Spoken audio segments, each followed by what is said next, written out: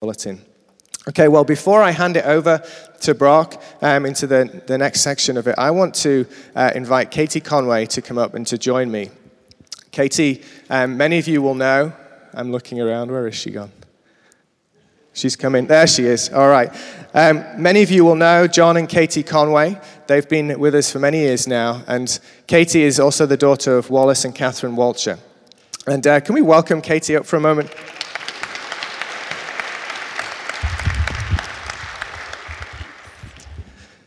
And as I made reference to earlier, this weekend, it's Friday and Sunday, a number of things are happening in the US and around the world to recognize the adoption and fostering and the situation of orphans around the world. And as a church, we wanted to join in with that this morning. And I asked Katie if she'd be willing to share a little bit of her experience of what it's like to be adopted. And we're going to hear from Holly Towers, especially this morning. And Holly works kind of in that whole field of advocating and helping people, helping children to find families that need that. But I wanted us to hear from Katie and have her share some of her experience with us. So, Katie, maybe you could just begin by telling us where you were born and how you came to be adopted. Yeah, sure. So, is this on? Yeah. So I was born in Burnsville, Minnesota, which is right outside of St. Paul, 1989. I think it was really snowy that day. And my birth mother became pregnant with me when she was 20. And so her coming to the decision to put me up for adoption was mostly based on she just didn't feel prepared to have a child, and she also didn't really have the support of her family at the time.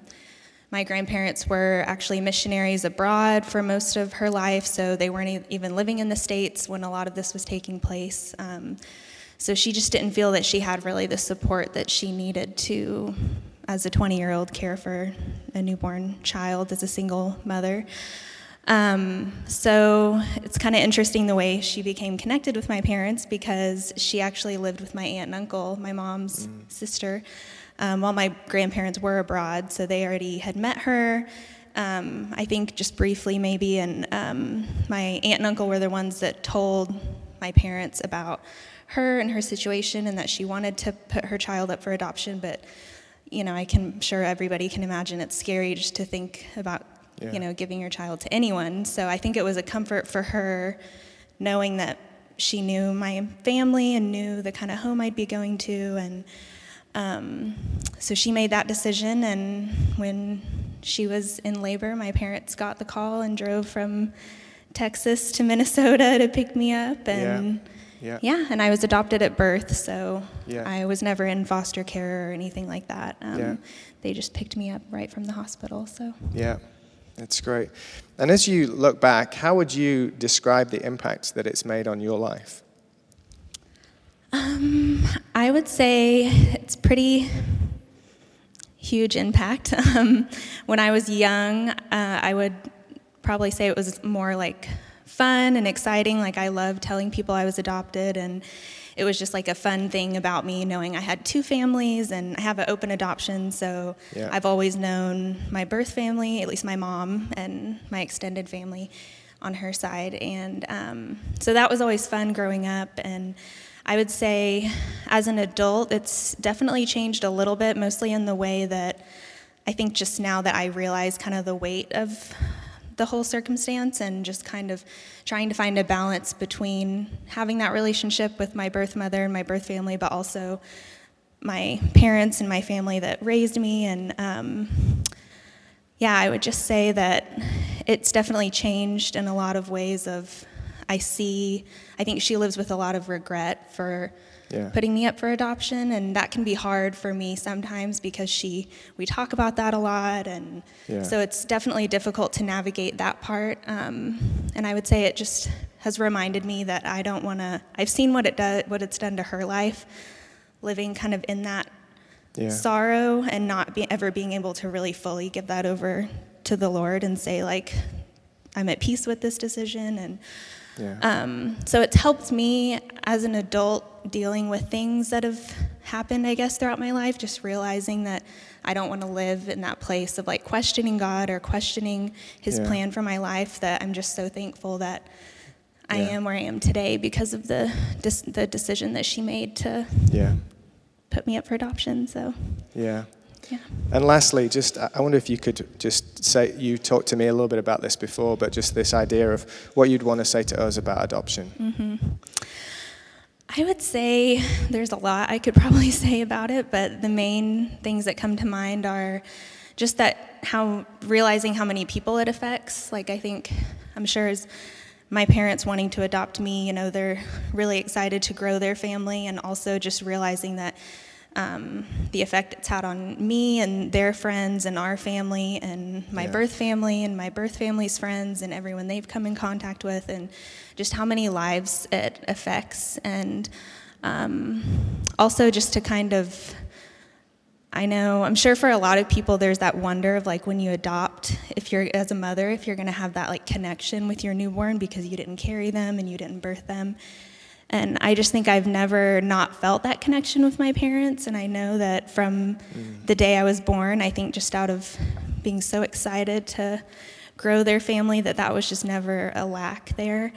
And then also I think probably just reflecting on how different my life would look, that if I wouldn't have been put up for adoption, I would have been raised by a single mother, probably no siblings, not a very large family, and I was adopted into a family of 5 kids, tons of cousins, loving parent.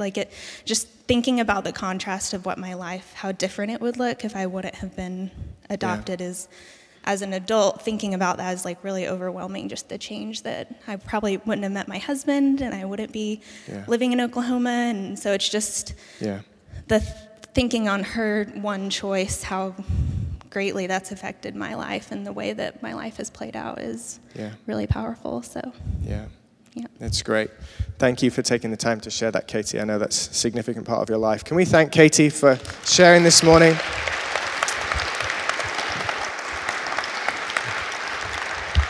All right, I'm going to hand it over to Brock here from now. You can grab the podium.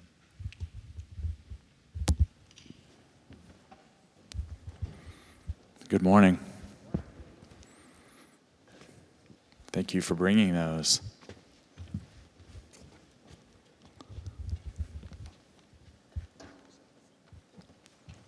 We're learning how to do interviews, aren't we? Because everyone plays here at our Lord's, right? So we're learning variety and learning how to hear from one another.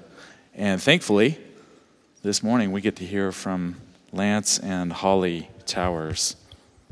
I like to stand oftentimes, so I've got a tight back, so I may stand up a little bit during this interview. Is that all right? Is that all right with you? So today is Orphan Sunday. Holly's going to talk a little bit about that and explain it. It's a day, though, when people all over the world focus on the heart of God for orphans. We're going to talk more about that. And today we have the privilege of hearing from you two, Lance and Holly. They have been coming to our Lord since April of 2017. You've got 3 beautiful children, Olivia, who's 7, Lewis, who's 6, and Hudson, 16 months, who was trying to get up here and probably preach this morning, wasn't he? Our aim this morning is to get to know you and to hear what you carry in your hearts and to learn how we as a church can love and serve orphans.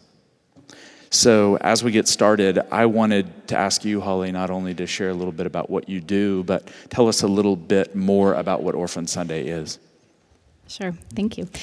I am a social worker professionally, and actually this fall was my kind of 20-year anniversary of serving the poor in Oklahoma City, and as a result of just that beginning service, when I was 18, it led me to become a social worker, and for the last 10 years I've led an organization called Lilyfield. And we do a number of things, but everything that we do is really related to children and families, children who need families, so foster care, adoption, caring for young women who've aged out of foster care, a number of different things. And so day in and day out, that's kind of the work that I do, is dreaming about how we can do that better, how we can call the church to that, and what that means I think for us as believers and as people who love the Lord. So today is a day called Orphan Sunday, and we were saying, what does that mean? Who decided? Well, there's a group called the Christian Alliance for Orphans. It's just kind of a non-denominational organization that really rallies around this idea of how do we get the church into this? How do we help the church awake to the plight of children in our country and in our world, children that we can't see, children that we can't hear? How do we do that? And so one of the avenues that they created was just saying that this second Sunday in November every year, we're going to call it Orphan Sunday. We're going to invite the church to really focus on children and need and families and how we respond. And so that's kind of what today is. In terms of locally, I did want to kind of help us understand, both in Oklahoma and then in the United States, what the scope of the issue is that we're talking about. So in Oklahoma, we have about 8,500 children in the foster care system. That number has fluctuated in the 10 years that I've been working in this work. It's fluctuated from 7,500 to 12,000 in our state. So there's a lot of variance, a lot of reasons for that. Currently, we're sitting at about 8,500. Nationally, in any given time, there are about 400,000 children in the foster care system in the United States. So that's kind of what it looks like nationwide. But then here's a number I want you to think about. So 8,500 children in foster care in Oklahoma this year. There were 130,000 allegations of child abuse and neglect in Oklahoma in 2017. So we have that number that tells us who are the kids that we know are in danger, and then we have this much larger number of children that are probably at some level of risk. And so those numbers kind of give us a sense of what are we talking about? How many kids are we talking about? Where are these kids? So some of them are in foster care. Most of them are not. Most of them are living with families in our communities. We were talking about how this is not just a contemporary issue, but this is actually rooted in Scripture and in the heart of God. Can you talk about that? Yeah, that's a good point. So one of the things that we talk about, the term orphan is a little hard for us in our current context because there aren't too many true orphans. I mean, an orphan is a child who has one or both parents deceased. So in our current context, that's not the most common way that children come to be in need of another family to care for them. We understand that, so the word fatherless can sometimes be more helpful for us to think about in our current context. But really we understand that when we talk about kids that are kind of modern day orphans, and we don't love that term, and kids in foster care don't like that term, and adults who've been adopted don't like that term generally either, but it's scriptural language, so it's one of those balances. We think about kids who, for whatever reason, their birth parents aren't able to care for them. That's the population of children we're talking about. Usually that doesn't mean that they're deceased. But so when we think about the scriptural context, we do have a lot of terminology that may be a little difficult for us to think about in our contemporary context. But James 1:27, of course, is one of the ones that comes to mind immediately. And last week, as I was thinking about today, it kept kind of coming back for me, this idea that true religion, what is that? It is caring for the widows and orphans. And if we kind of dig into that a little deeper, to me, it just says true living with God is having the reality of His heart live so deeply in us that we pour ourselves out for those who are vulnerable and in need. It's that simple. So I try not to get too caught up on like who's a widow and who's an orphan, and it's really more this concept that certainly when James was writing, that we're talking about people who had no hope if someone else didn't step in on their behalf. And so I think we can take that and understand that a little bit in our current context. The other scripture that I think really resonates with me and has for many years is this picture that we see in Psalm 68, 5 and 6, where the psalmist says, God in his holy dwelling, what is he doing when he's in his holy dwelling? He's setting the lonely in families. And I love that picture because I think if that's what God is doing when he's in the holy place, what a gift to join in with him in that work.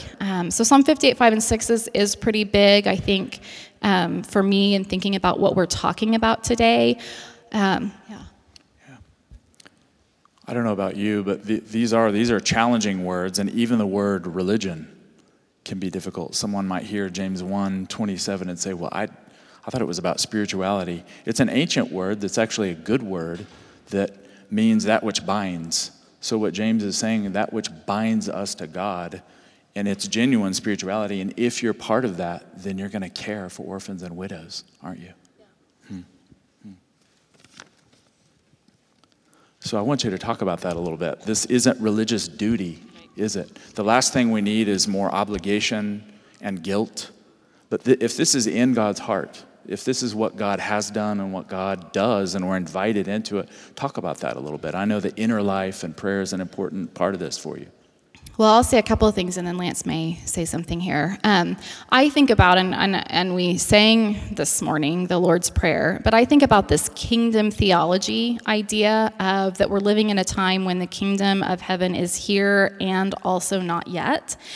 And so I think about this work, and I've heard other people talk about it in this way, of if the kingdom of heaven is here for children, I mean, what does that mean? And if the kingdom of heaven is on earth for children, it means that they have a mom and a dad, right? Because that's kind of the most foundational need. A baby is born, and what will happen if they don't have someone to care for it? It will die. I mean, if there's nobody to step in and care for a baby, that baby will die because it cannot care for itself.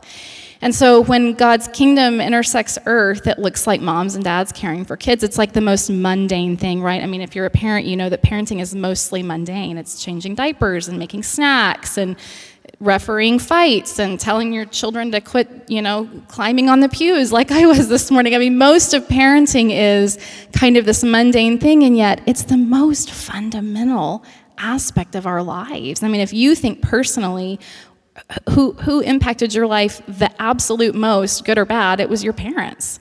And that's because God is a father, and the context that we have to understand his fathering and mothering, his parenting heart, is our own parents. And so I love this idea, this kingdom idea, that what we're doing, and I think about this too from just from kind of a spiritual warfare perspective, when we talk about, I mean, if Satan wins for kids, it's like kids don't have parents, right? Like that's such a win for him. Because if kids aren't parented, then that's a big mess. And we see some of that. We see a lot of that.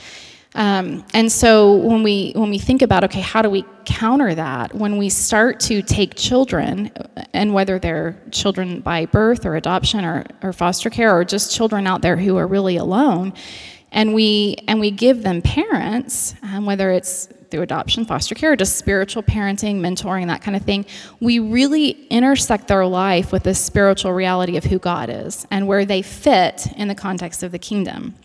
And so I think that's really big for me, that we talk about on an individual level, people who might foster, people who might adopt, people who might, care for young women who've aged out of foster care, people who might mentor.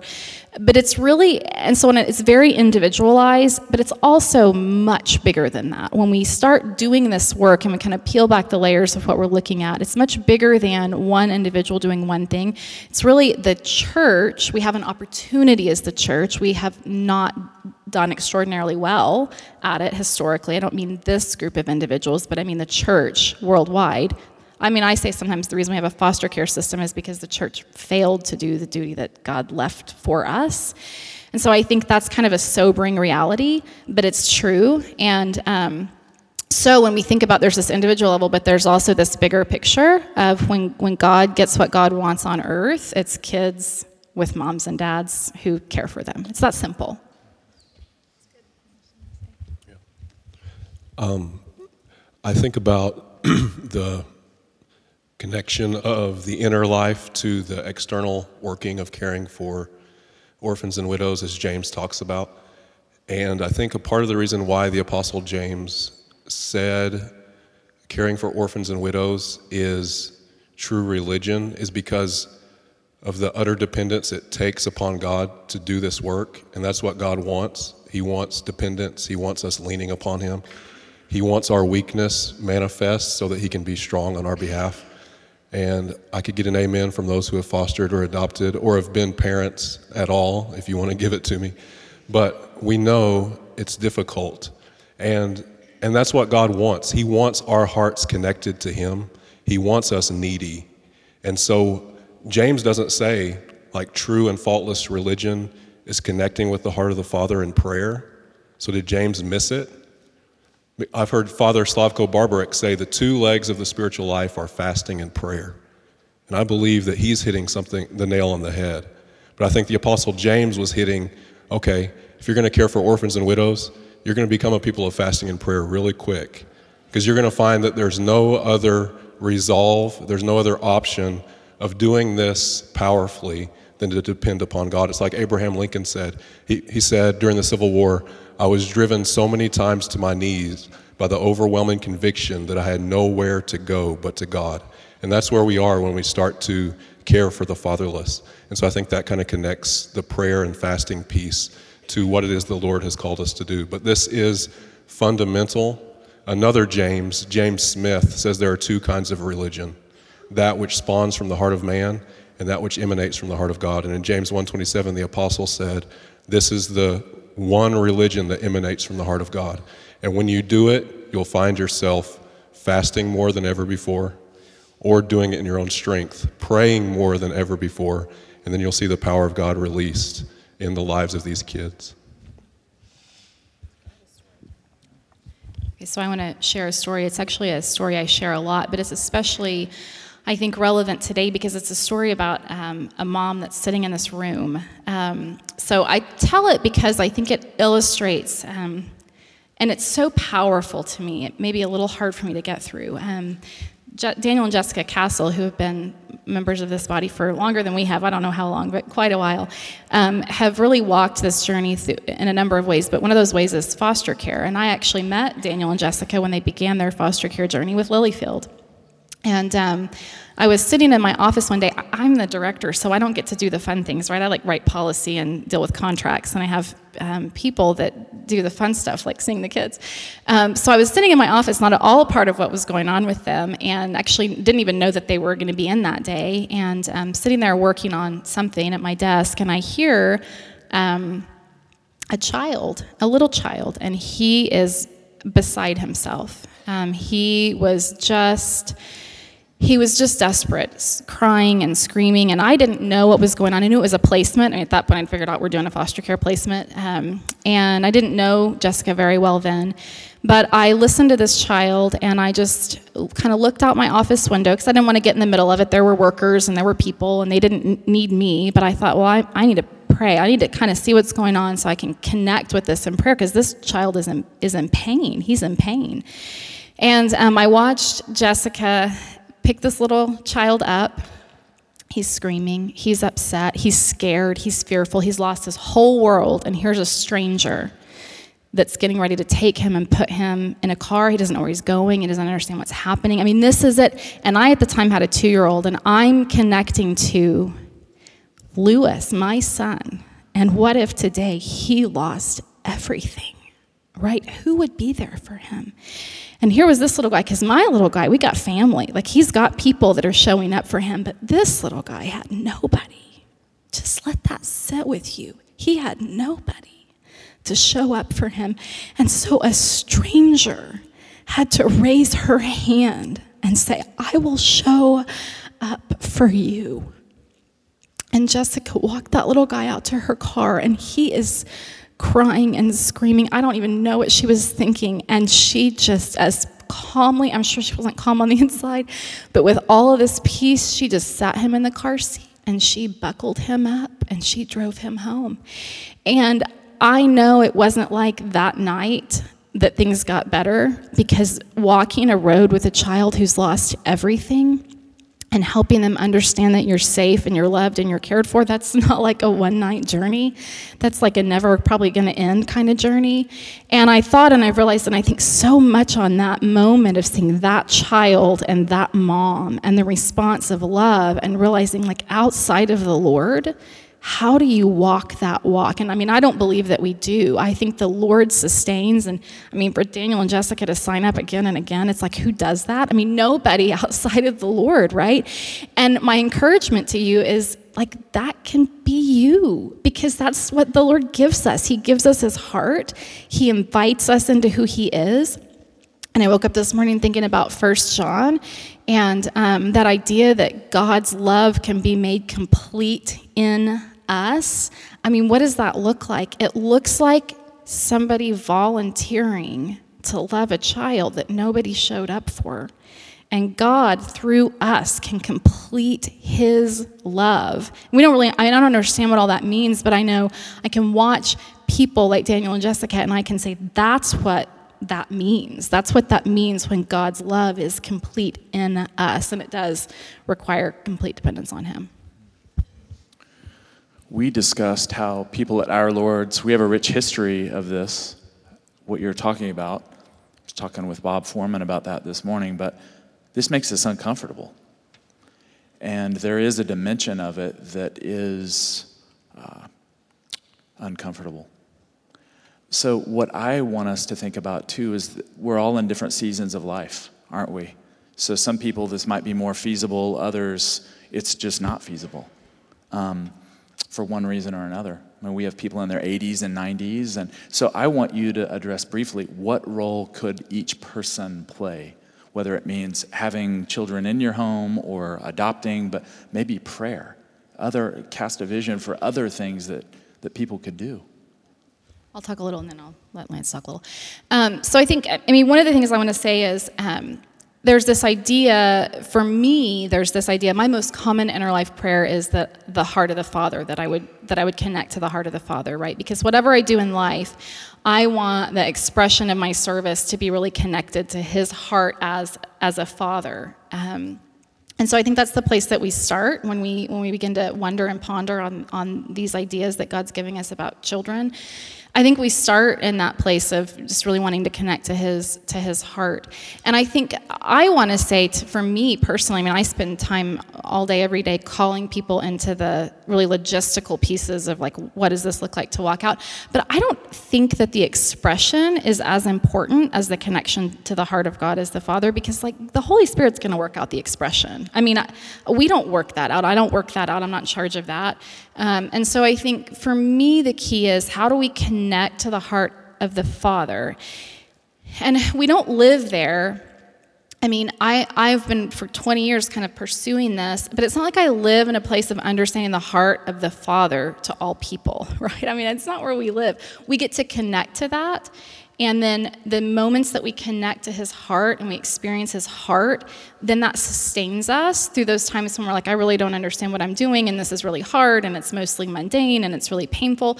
But we connect to his heart, and then we gain this idea, and I said it to you, that something like foster care or adoption in many contexts, it's like we send people to the mission field and they go out and they make disciples, right? But then they come home at night to their own home that's a little bit protected and their own family. This work is just inviting the mission field into your home. It's not leaving, it's there. And so I think the expression piece is a little bit, there's so many ways we can do this. Whether it is adopting or fostering, we need people to sign up for that, because we got like 8,500 kids that are waiting for us.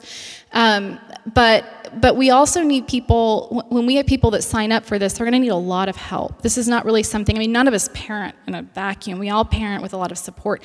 But this kind of parenting, I've heard it said, is not parenting as usual, especially children that come through foster care or have come through trauma. And so when we see families, and we have some here that are in the midst of this, I think as a church community, our job is to say, how do we rally around them? I mean, I'm going to go back to Daniel and Jessica just because I know them so well. Okay, so they've signed up again, and they've adopted Miette, who has some needs that are a little bit more challenging than most of us might be used to. Who is coming to Daniel and Jessica saying, we're going to make sure our house is ready so that we can care for Miette. We're going to make sure we understand what she needs so you guys can get a night away. We want to be a part of this with you. And so sometimes that means reimagining what we do on a really personal level and what we understand, and that we may even be, even if we're not the ones adopting or fostering, we may have to do some things that feel a little bit uncomfortable. I want us to have time to do our prayer huddle. So what I'm hearing you say is you could be 16, 17 years old, you could help with childcare. I mean, there's an opportunity for everyone to contribute. What we thought we would do is have us, so that we could be open to the heart of the Father, is we wanted to do a prayer exercise together. And then we want that to lead into a ministry time, because we've got a number of people here who've carried this heart for years, and we want to see that passed on to others. Do you want to discuss how to do that? Yeah. Can we have the worship team come back up?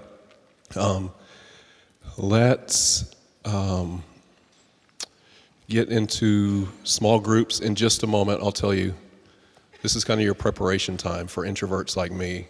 Like, oh, can I do this? You don't have to if you don't want to. But we're inviting you to get in groups of like 3 to 5. For 1 to 2 minutes, we're going to pray into some themes that we're discussing and that are on our hearts this morning.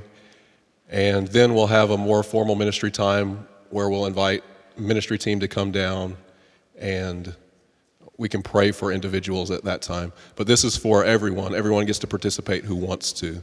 If you want to participate by staying by yourself and praying, then engage with your heart, connect with the Lord. I invite you to do that for sure. Brad, can we do God of Miracles again? We're going to do God of Miracles again and see if Jennifer Milner really gets rocked this time. Okay, because that was just warm up earlier. So there are 100,000 allegations of abuse and neglect, or there were, in the year 2017 in our state, in the state of Oklahoma. So we are touching this morning on the idea of wanting individuals, moms and dads and siblings, to invite children into their homes, to foster them, to adopt them. That's something that we want to pray into. We also want to pray about those families, those 130,000 allegations of abuse and neglect. So what makes me align with Abraham Lincoln's words, the only place I have to go is to God, is a number like that. Like, there are some things that I can feel like maybe in my strength, if I network, we can solve some things. There are other things that we can't. So we're in a good position this morning to receive the spirit of prayer, which is, I need you, God. We corporately need you. We can't solve this on our own, and we don't want to try. God wants us to come to him. And so this is a miracle that we want the Lord to do. Just as much as we would want to see someone come out of a wheelchair or to see cancer healed, we want to see a miracle of fathers and mothers' hearts turning towards their children. Instead of abuse, abandon, and neglect, the heart of the Father flowing through these individuals to their kids. And there's a promise that before Jesus returns, the Father will pour out the spirit and power of Elijah upon his people, and it will turn the hearts of fathers to children. So that means adoptive fathers, their hearts turning and bringing kids into their homes, but it also means these biological dads or biological mothers who are abusing their kids. Could God turn their hearts? Could he turn the hearts of these biological fathers to the children? On the east side or the west side or the south side or the north side of our city, maybe they're African American men, maybe they're Native American men who have dozens of kids and are caring for none of them. Could God turn that human heart? Because I can't do it, but if we asked him, could he do it? So I'm just priming us. Let's get in groups of 3 to 5 if you want to.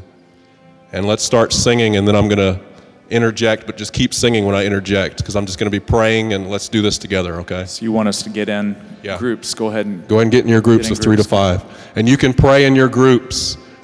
Take turns praying. When you get in your groups, just jump in and go after it.